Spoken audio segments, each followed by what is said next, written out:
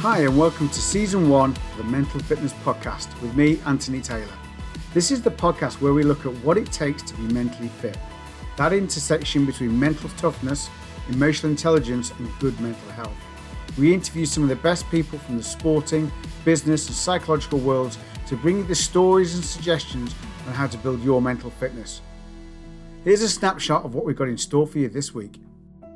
Something to look forward to, something to reward yourself for. It's about having hope, if you like, for the future. However bad things get, if there is a particular kind of plum cake that you absolutely adore and you carry a bit of it with you, and it always reminds you of being, by the fire at home, warm and loved, and it always gives you a lift, then that's what some people take.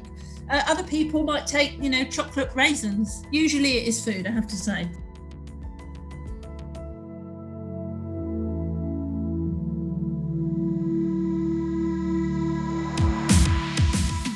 So if you like what you hear over the rest of this episode, then please join the conversation with me on Instagram at AntTaylor72 or on LinkedIn where you can find me under Anthony Taylor Mental Fitness. And please subscribe. It takes just a minute, but it's going to help the podcast reach more people. Okay, let's crack on with the show. I'm really looking forward to my guest on today's show. She is a top psychologist. She's got a fascinating history of working with some athletes in one of the world's most grueling races. And she has her own consultancy as well, which she works with organizations all around the world on what she describes as cognitive fitness. And she has a business, the Cognitive Fitness Consultancy. So welcome, Fiona Beddoes-Jones.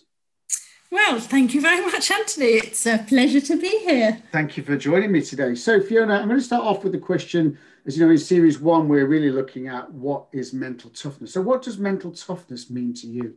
Well, it's a fascinating question because I expect that every guest you have on the show is going to have a slightly different spin on what they think mental toughness is. And it's interesting. Language is so important. We talk about mental toughness as if toughness is always strength, as if it's always about being strong. And sometimes I think that mental toughness is about being soft, and it's about being gentle, and it's about being kind to ourselves and forgiving ourselves and others. And yes, of course, it is about being strong and thinking in the right ways at the right time with strength, but it's also about flexibility, agility, and, sometimes we need to accept and forgive ourselves and pick ourselves up and carry on from a position of love and care rather than beating ourselves up, which some people do.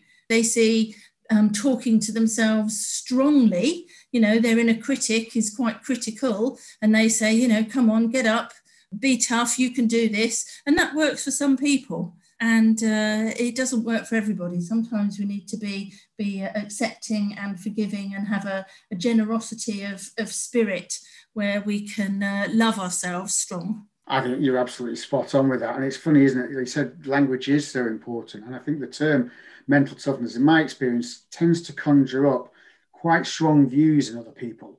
Some people quite embrace it. Some people sort of rail against it and perhaps have the mindset of a lot of the fallacies around it. Like you said, it's all about, macho and sort of big biceps and balls, as I sometimes call it. And you're absolutely right. It's not that. What do you think would be a better term for it then? Well, of course, I'm going to say cognitive fitness, Anthony. So go on, tell me more about that then. What you talk about cognitive fitness. Is it the same as mental toughness in your mind? Is it the same as mental fitness as I see it, or is it something different? I think there are enormous similarities. I think for me, the way I talk about cognitive fitness is that it's about thinking in the right ways at the right time with flexibility, agility and strength. So when you're using different strategies to think in the right way with flexibility, sometimes you might be thinking strategically, sometimes you might be thinking more in detail and operationally. You might be thinking backwards and forwards through time and over time. So learning lessons from the past that you can bring into the present, but also thinking, what are we going to be doing, or how do we need to think in a week? And how is that going to be different or similar to how we need to think in a month? And then 3 months, and then 6 months, and maybe a year, 5 years, 25, even 50 years out. So that's what I mean by flexibility, people being able to use different strategies and look at situations through other people's eyes, for example, is another example of flexibility. And then in terms of agility, it's about speed of response. It's about having self-awareness. When is the way that we're thinking the appropriate way, and when do we need to be agile enough to be able to switch quickly? What alternative scenarios do we need to consider? And of course, state management is so important, and it's important not just in COVID in terms of how we keep ourselves mentally fit and healthy and thinking in the right ways, but how we also manage our physical selves as well as our emotional selves. So that's what I mean by state management, and I see that as sort of sitting in the agile pillar, if you like, of cognitive fitness. And I've spoken a little bit about strength already. Courage, having the courage to lead, I think is important in terms of mental toughness, because we have to learn to lead ourselves. And we have to learn to lead ourselves so other people choose to follow. And that's, whether, particularly, if you're in sports, and I'm thinking here a little bit about the spine race, we can talk a bit more about that later.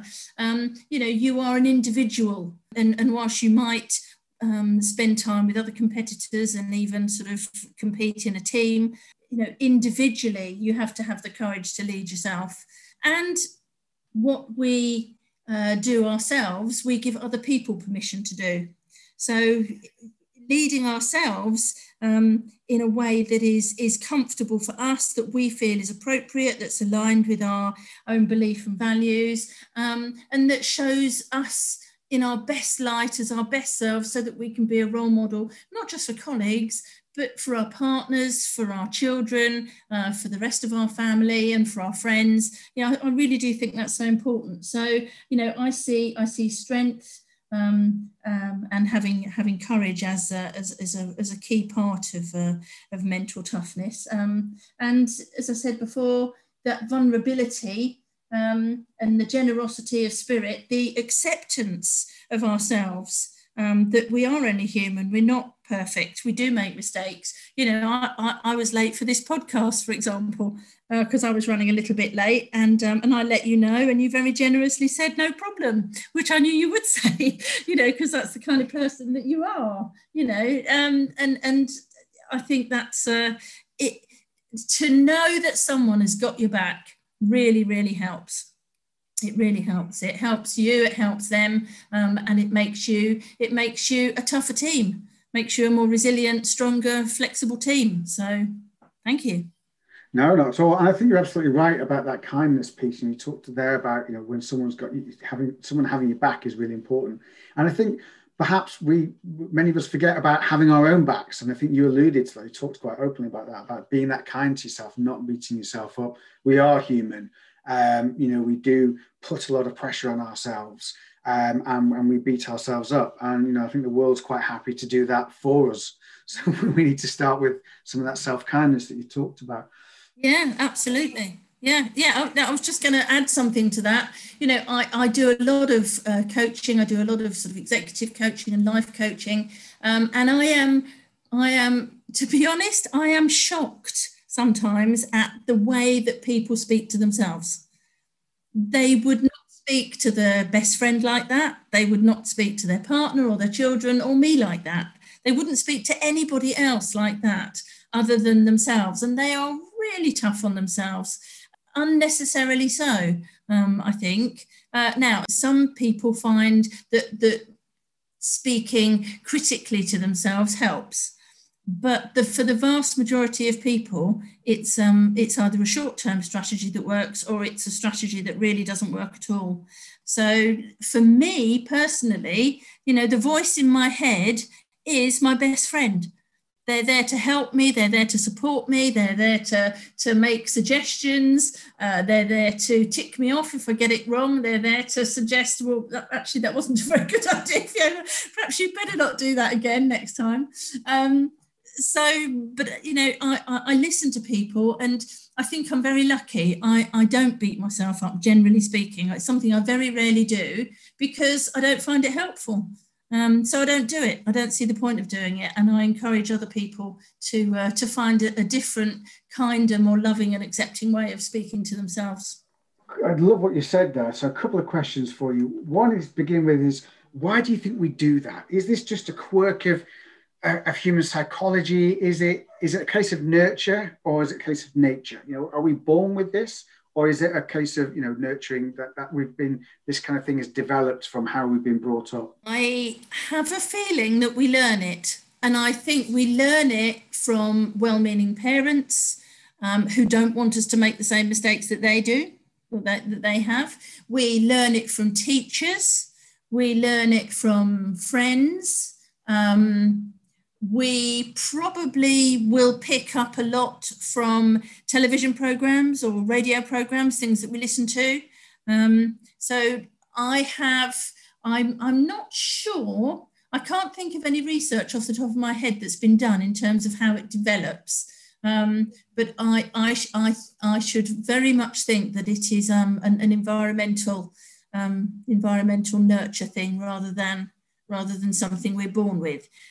We are certainly, or most people are. There are a few people, I think, who don't have a voice in their heds. But for the main part, a lot of us do. And when I'm running authentic leadership sessions, for example, when we're talking about having an inner voice, some people have many voices in their heads. So they might carry one of their grandparents around with them, for example, or they might hear their father, or they might hear their mother, or they might, if they're particularly resourceful, there might be someone that they admire in history, who they have incorporated, into the group of people who give them advice and support, and they might, imagine what they would say to them.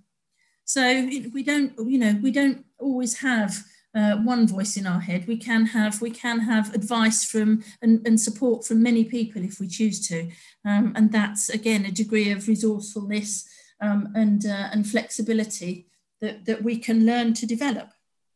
And is that how you talked a moment ago about how your voice in your head is a supporting voice? Has it always been that case, or is that something you've actively cultivated, and how do you go about that? I think it has. I think it has always been a supporting voice, actually. Yes. For some reason, I'm a twin, so I have never been alone. Even in the womb, I wasn't alone.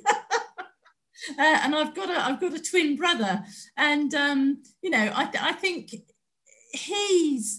we've always been very different.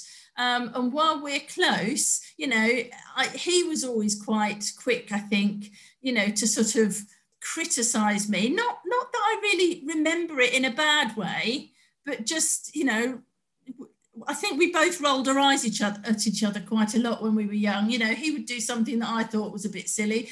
I would do something that he thought was a bit silly. Yeah, I honestly don't know the answer to the question, sort of, where does it come from me? But yeah, the voice I have in my head has always been positive and supportive. There are plenty of other people who can criticise me if they want to. I'm not about to start doing it to myself. I don't see the point. Why would I do that? Well, it's a great question. Why would we do that? Yeah, why would you? But so many of us do. So many of us do. And I think you're right about the nurture bit. I see this so often when working with clients around imposter syndrome, when we look about where that comes from. Even the most well-intentioned, most supportive parent, sometimes it's an off-the-cuff comment. My own mum said something to me when we were driving down the road when I was about 11 or 12. And it wasn't at me as an individual, my traits, it was about something. But that belief system stuck in my head and really challenged me for 30 odd years and had an effect on my life. And it was about money. It was about money and being rich and all those things. And I took a lot of training to undo some of that belief around that was kind of holding me back. So what steps do you think people can take to make that inner voice more friendly? What do we do? Well, it's really useful to speak to someone who genuinely cares about you, a best friend. That can be very helpful, provided that the best friend isn't super critical. We can't expect our partners to also be our coaches. So, I think in an ideal world, we'd all have a coach or a mentor, or a number of friends that we can speak to. And we can perhaps get them to help us out and sometimes untangle some of the knots that we're in. Of course, coaches are qualified. I'm a chartered occupational psychologist. I've done quite a lot of training, and I'm an NLP master practitioner. And actually being able to, there's a technique in NLP that some of your listeners might have come across called parts work. It's fantastic. It's if you ever read the comic that had the numbskulls in it, no, I'm showing my age now. I think we're about the same age. Anyway, the numbskulls were a cartoon, and they were people in this little chap's head. There was a person in there, a part of him responsible for his eyesight.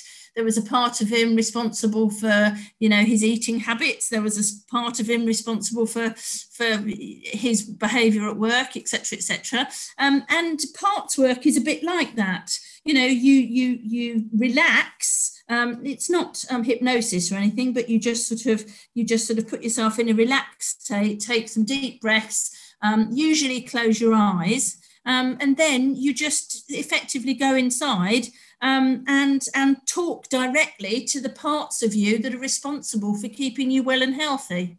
Right, that's interesting. Yeah, you may find that there's more than one. You don't need to go into detail. You just assume that they're there and that they have your best interests at heart, and that they have a positive intention for you. So you start by exploring what that positive intention might be. And if the positive intention will always be to keep you safe, always. I can give you a spine race example.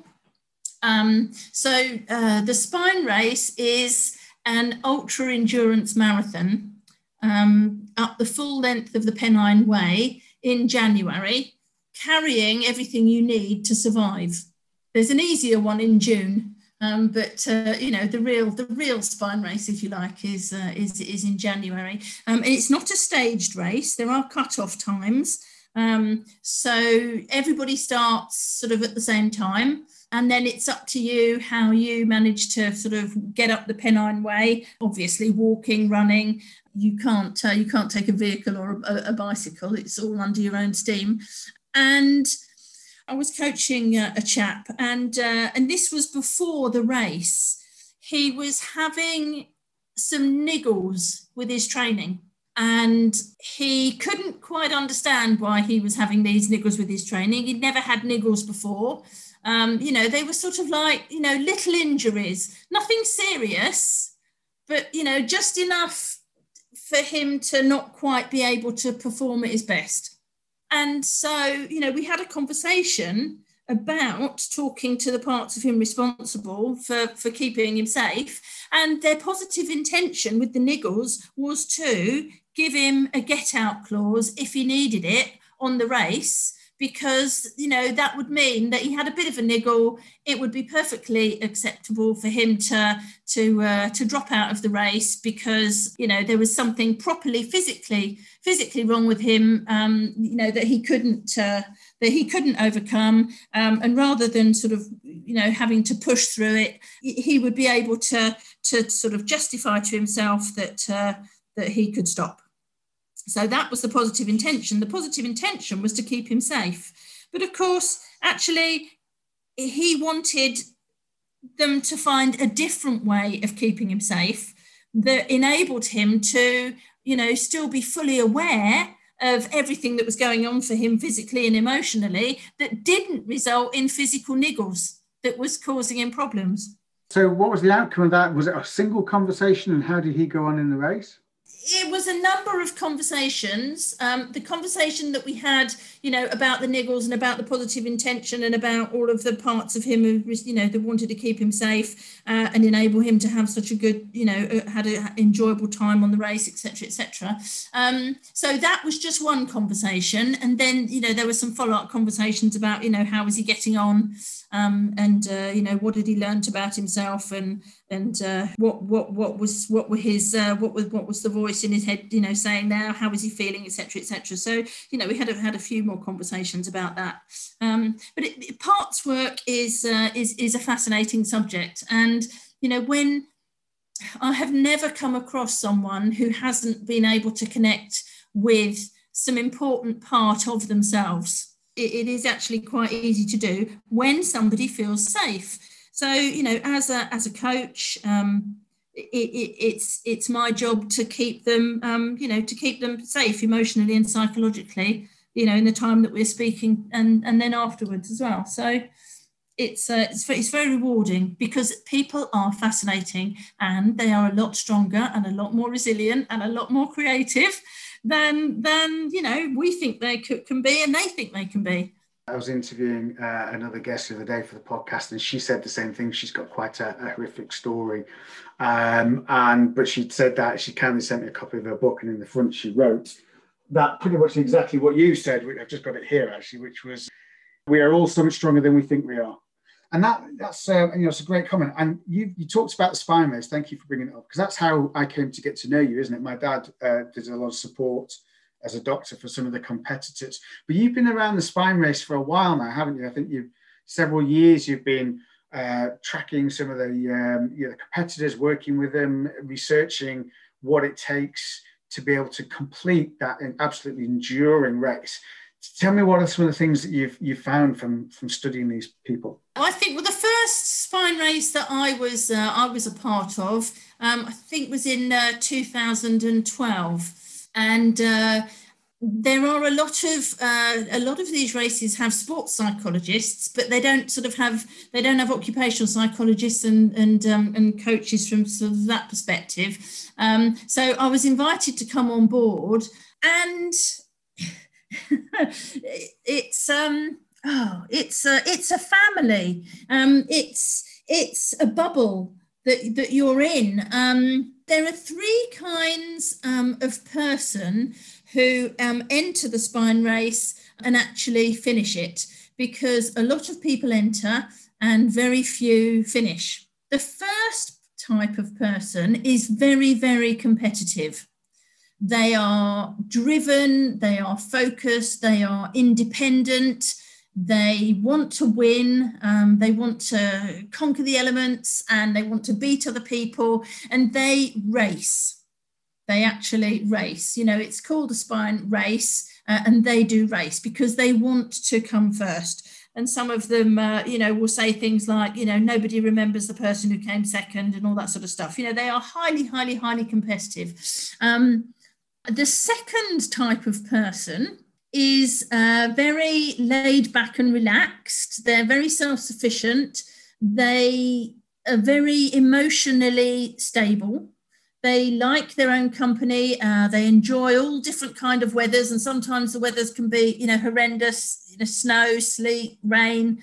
And of course, people run through the night as well. You have to do your night navigation as well as your day navigation, because we're in January, days are short. You spend more time actually running in the dark than you do during the day. Anyway, these second type of people, they enjoy their own company. They like the whole event. They're not competitive with other people so much as they're competitive with themselves. They'd like to finish quicker than they did last year, but they recognise that it depends on the weather. And it depends on conditions, and they're very flexible. As I say, they're laid back and relaxed. The bizarre thing, it's mainly men, because it's mainly men that actually compete in the spine race. There are some women, but there are a lot fewer of those. Bizarrely, they are often all tall and lanky with beards. Now, anyone who's actually been on the spine race and supported it or entered it will be laughing, and they'll know exactly what I mean. It is very, very strange. They're tall and lanky. The third type of person, and this is the majority of people actually, they're very sociable.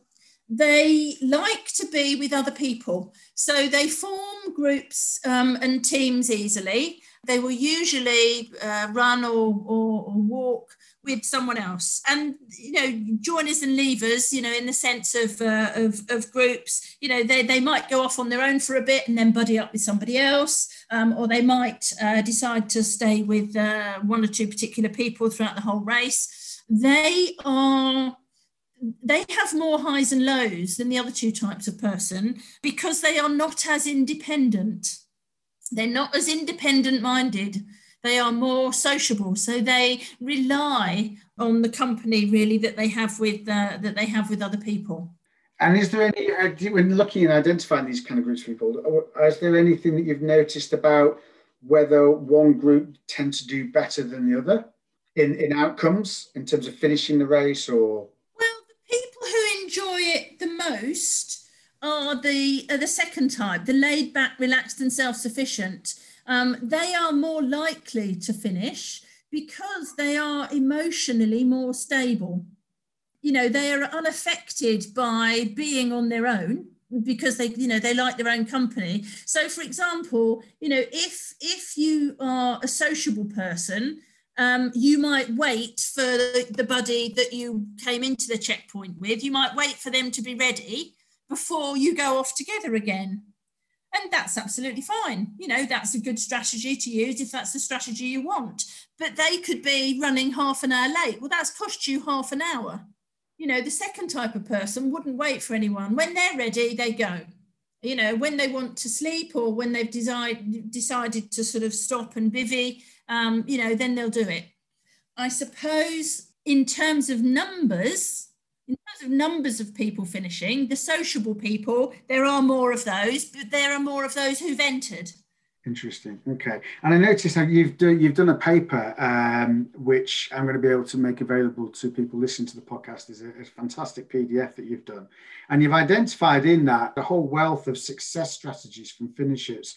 I just want to pull out a couple of those, if I may, and we'll talk about them in the context of mental toughness.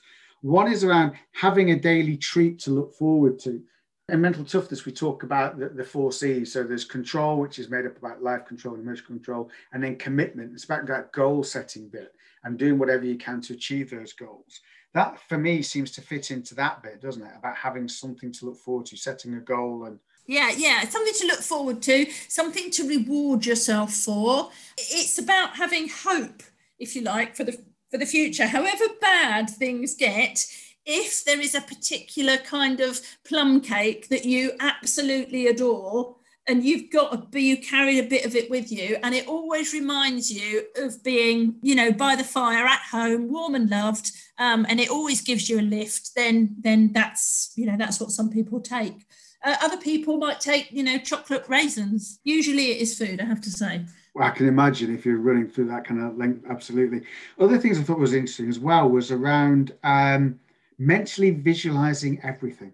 What can we take as everyday people? If we think ourselves as corporate athletes, rather than perhaps say physical athletes, what can we take from that and apply? How can we apply that in our daily lives? Well, mental visualization for spine race competitors is all part of the preparation, because anything can happen. And also it's 268 miles, and people, because they train during the year for the race, they visualize the terrain and they imagine it in all different weathers as part of their preparation.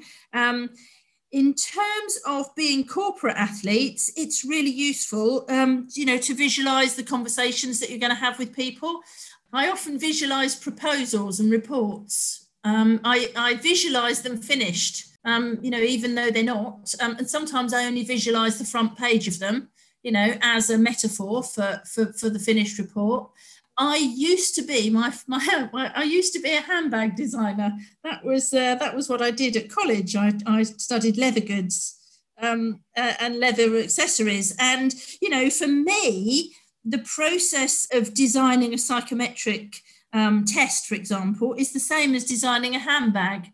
I visualize the finished item and then I just create what I see. Fantastic. So you think that more of us could be using mental, and I know a lot of athletes use it in many settings. You think that more corporate athletes, the rest of us, can be making more of visualization as a technique to support our mental toughness, mental fitness, cognitive fitness?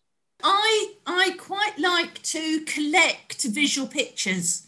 Whether that is on Facebook or social media, or whether it is me with my camera, taking a picture of a tree or a path that sort of goes by a tree. I rather like paths because that's a metaphor for me for a sort of a journey, life's journey. So I think if we use pictures that give us a lift, that would be helpful for people. It could be a picture of someone you love. So if I was to say to you, Anthony, just take a moment to visualize in your head the person that you love the most at this moment in time. Yep. Okay, do you feel better? Yes, I do. Have a nice kind of warm feeling. Yeah, absolutely. Yeah. Well, if times are tough at work, or if we're having a bit of a dip, or if we just want to give ourselves a lift, just taking a moment to remind ourselves of the face of someone that we love or someone we know loves us can make us feel better. It can help us get through a difficult or boring meeting, for example. Now, not everybody is visual. Some people find visualization quite difficult. So for them, they might need to imagine a feeling. Imagine holding a hand or stroking an arm or a hug or something like that. But it's still the power of imagination, and it's still very useful. So what maybe one other success strategy that you've identified in these athletes do you think that we could consider using in our everyday lives? Well, there's two, actually. The first one is sense of humour and the second is forgiveness. So, we've spoken a little bit about forgiveness, about learning the lesson and letting it go and being kind to ourselves. We've spoken to that already. So the other thing I would say is sense of humour. Retain a sense of humour. It's so important because the people on the spine race, for example, and a lot of people in daily lives, we're under so much stress and pressure. It is very difficult. Some people are exhausted. I was speaking to a girlfriend in the NHS. She's got a very stressful job. She is absolutely exhausted, and it's Wednesday. She's got another 2 days to get through. So having a sense of humour means that those people, rather than being sort of energy vampires and emotional vampires, they don't suck the energy from other people. Even when they are at their lowest point, they still give energy to others and take it from others as well, when it's offered and given, by retaining their sense of humour, even if the sense of humour can sometimes be a bit dark. Yeah, I'd agree with that. I grew up in a medical family. My dad was a doctor, my mum was a nurse, my brother's now a trauma surgeon, and yes, around the dinner table sometimes the humour could be quite dark but very funny, and I think that's something that I still use to this day. Is it almost comes across as perhaps sometimes a little bit roguish, but it's a way of dealing, perhaps a bit non-PC at times, if I'm being honest, but in the privacy of one's own home, it can serve that purpose, can't it? Yeah, absolutely. And it's nice for us to be around people who maintain their sense of humour. If someone takes our energy from us, or if they're always negative, they bring us down. I was talking to a girlfriend on the phone the other day, and I felt so bad after speaking to her. I thought, oh golly, I'm going to have to leave it, another couple of months before I talk to her, because otherwise she just brings me down. So sometimes we have to learn to self-manage, our relationships with other people as well as self-managing ourselves. So going back to cognitive fitness for a minute, you've identified, if I got it right, 3 key pillars: flexibility, agility, and strength. Is that right? Yeah, those are, if you like, the 3 pillars of cognitive fitness, and then there are things that sit underneath those. Yeah. And I was wondering then, what would you say, you do a lot of authentic leadership, you've got a program on that. What can leaders and managers do to build more cognitive fitness within their teams without giving away the house? Well, leadership has to start with self-awareness. It has to start with self-awareness. And as I said before, learning to lead ourselves so other people choose to follow. Sometimes we notice other people's behaviour, and that can teach us something about ourselves. We really do need to be reflective and, emotionally mature to understand how to self-coach so we can learn things about ourselves. Everything is an opportunity to learn something about ourselves. And sometimes that will be useful for us in our dealings with other people, but it will always be useful for us in our dealings with ourselves.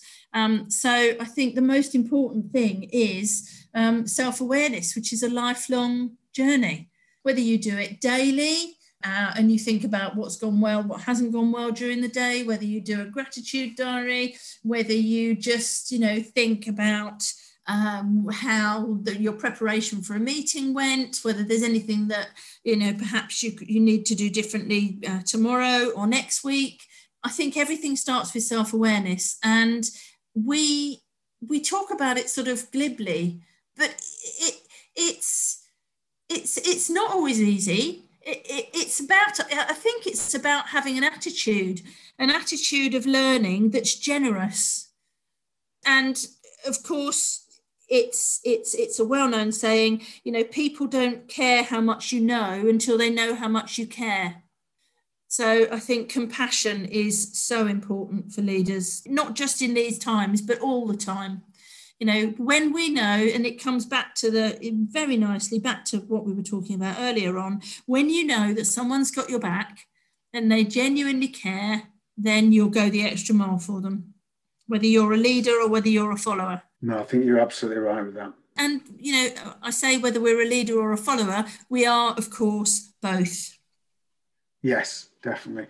So that's great, isn't it? It's actually not about what, it starts with what we said there. It starts with self-awareness. So if we want our teams to be better, we have to be better. If we want our teams to improve or change their behaviour, we have to improve and change our behaviour. And it starts with that awareness of that behaviour. That's really interesting. Yeah.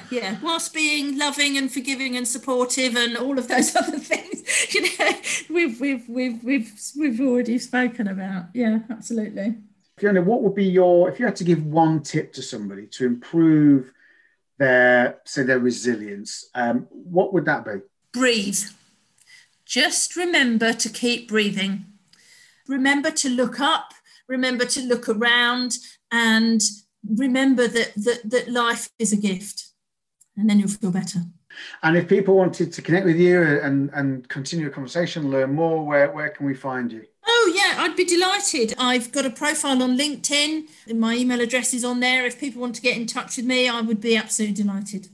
I've got a Twitter account. The way I use my Twitter account possibly slightly differently to other people. When I come across something that is interesting, or it could be useful for research, then I tend to tweet it. So if people, want to follow me, that's absolutely fine. I'd be delighted. I tend not to tweet sort of personal opinions so much as bits and pieces that I'd like to keep for future reference. So, I might not be using it in the right way, but that's the way I use it.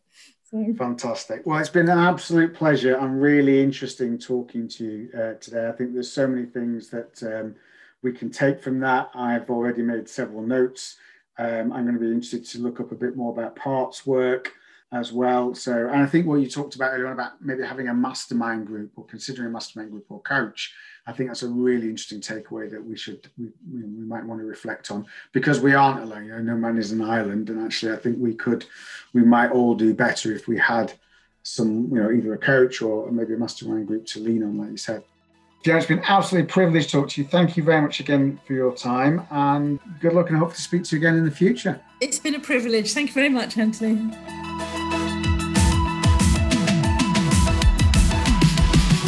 Thanks for listening to today's episode, and if you haven't already, please subscribe. It only takes a moment, but it makes a massive difference to the visibility of the show and how many people we can reach. Our mission is to help people develop the mental fitness so that they can achieve more than they thought themselves capable of. So it'd be great if you could do that. A big thanks to Charlotte Foster Podcast for her hard work on producing the show. You can connect with her on LinkedIn.